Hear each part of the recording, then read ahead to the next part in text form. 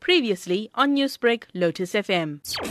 It was after the robbery which took place in Germiston, where a woman was robbed jewelry, and police were alerted about the vehicle. They made a follow-up up to Monte Casino, where they found the vehicle. They cornered the suspect. Police searched all of them, found in possession of unlicensed firearm.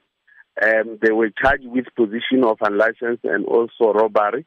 So far, they will be appearing at the court soon. We are continuing with our investigation. And what are some of the previous cases that police are investigating linked to the alleged crimes by the so-called Rolex Gang? Well, there are cases which have been reported around the area of Germiston, Sandton, as well as Fourways, where the people were robbed their belongings. And as much as we have managed to arrest these four suspects, it will help us to try and link them with these other robberies which occurred in the area.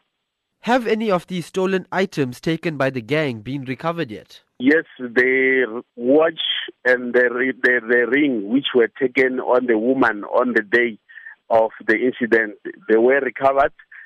We are still investigating and trying to search for the other items which were taken from the other robberies. Well, we don't know the value of the ring and watch, but it is expensive watch and as well as the ring. Newsbreak, Lotus FM, powered by SABC News.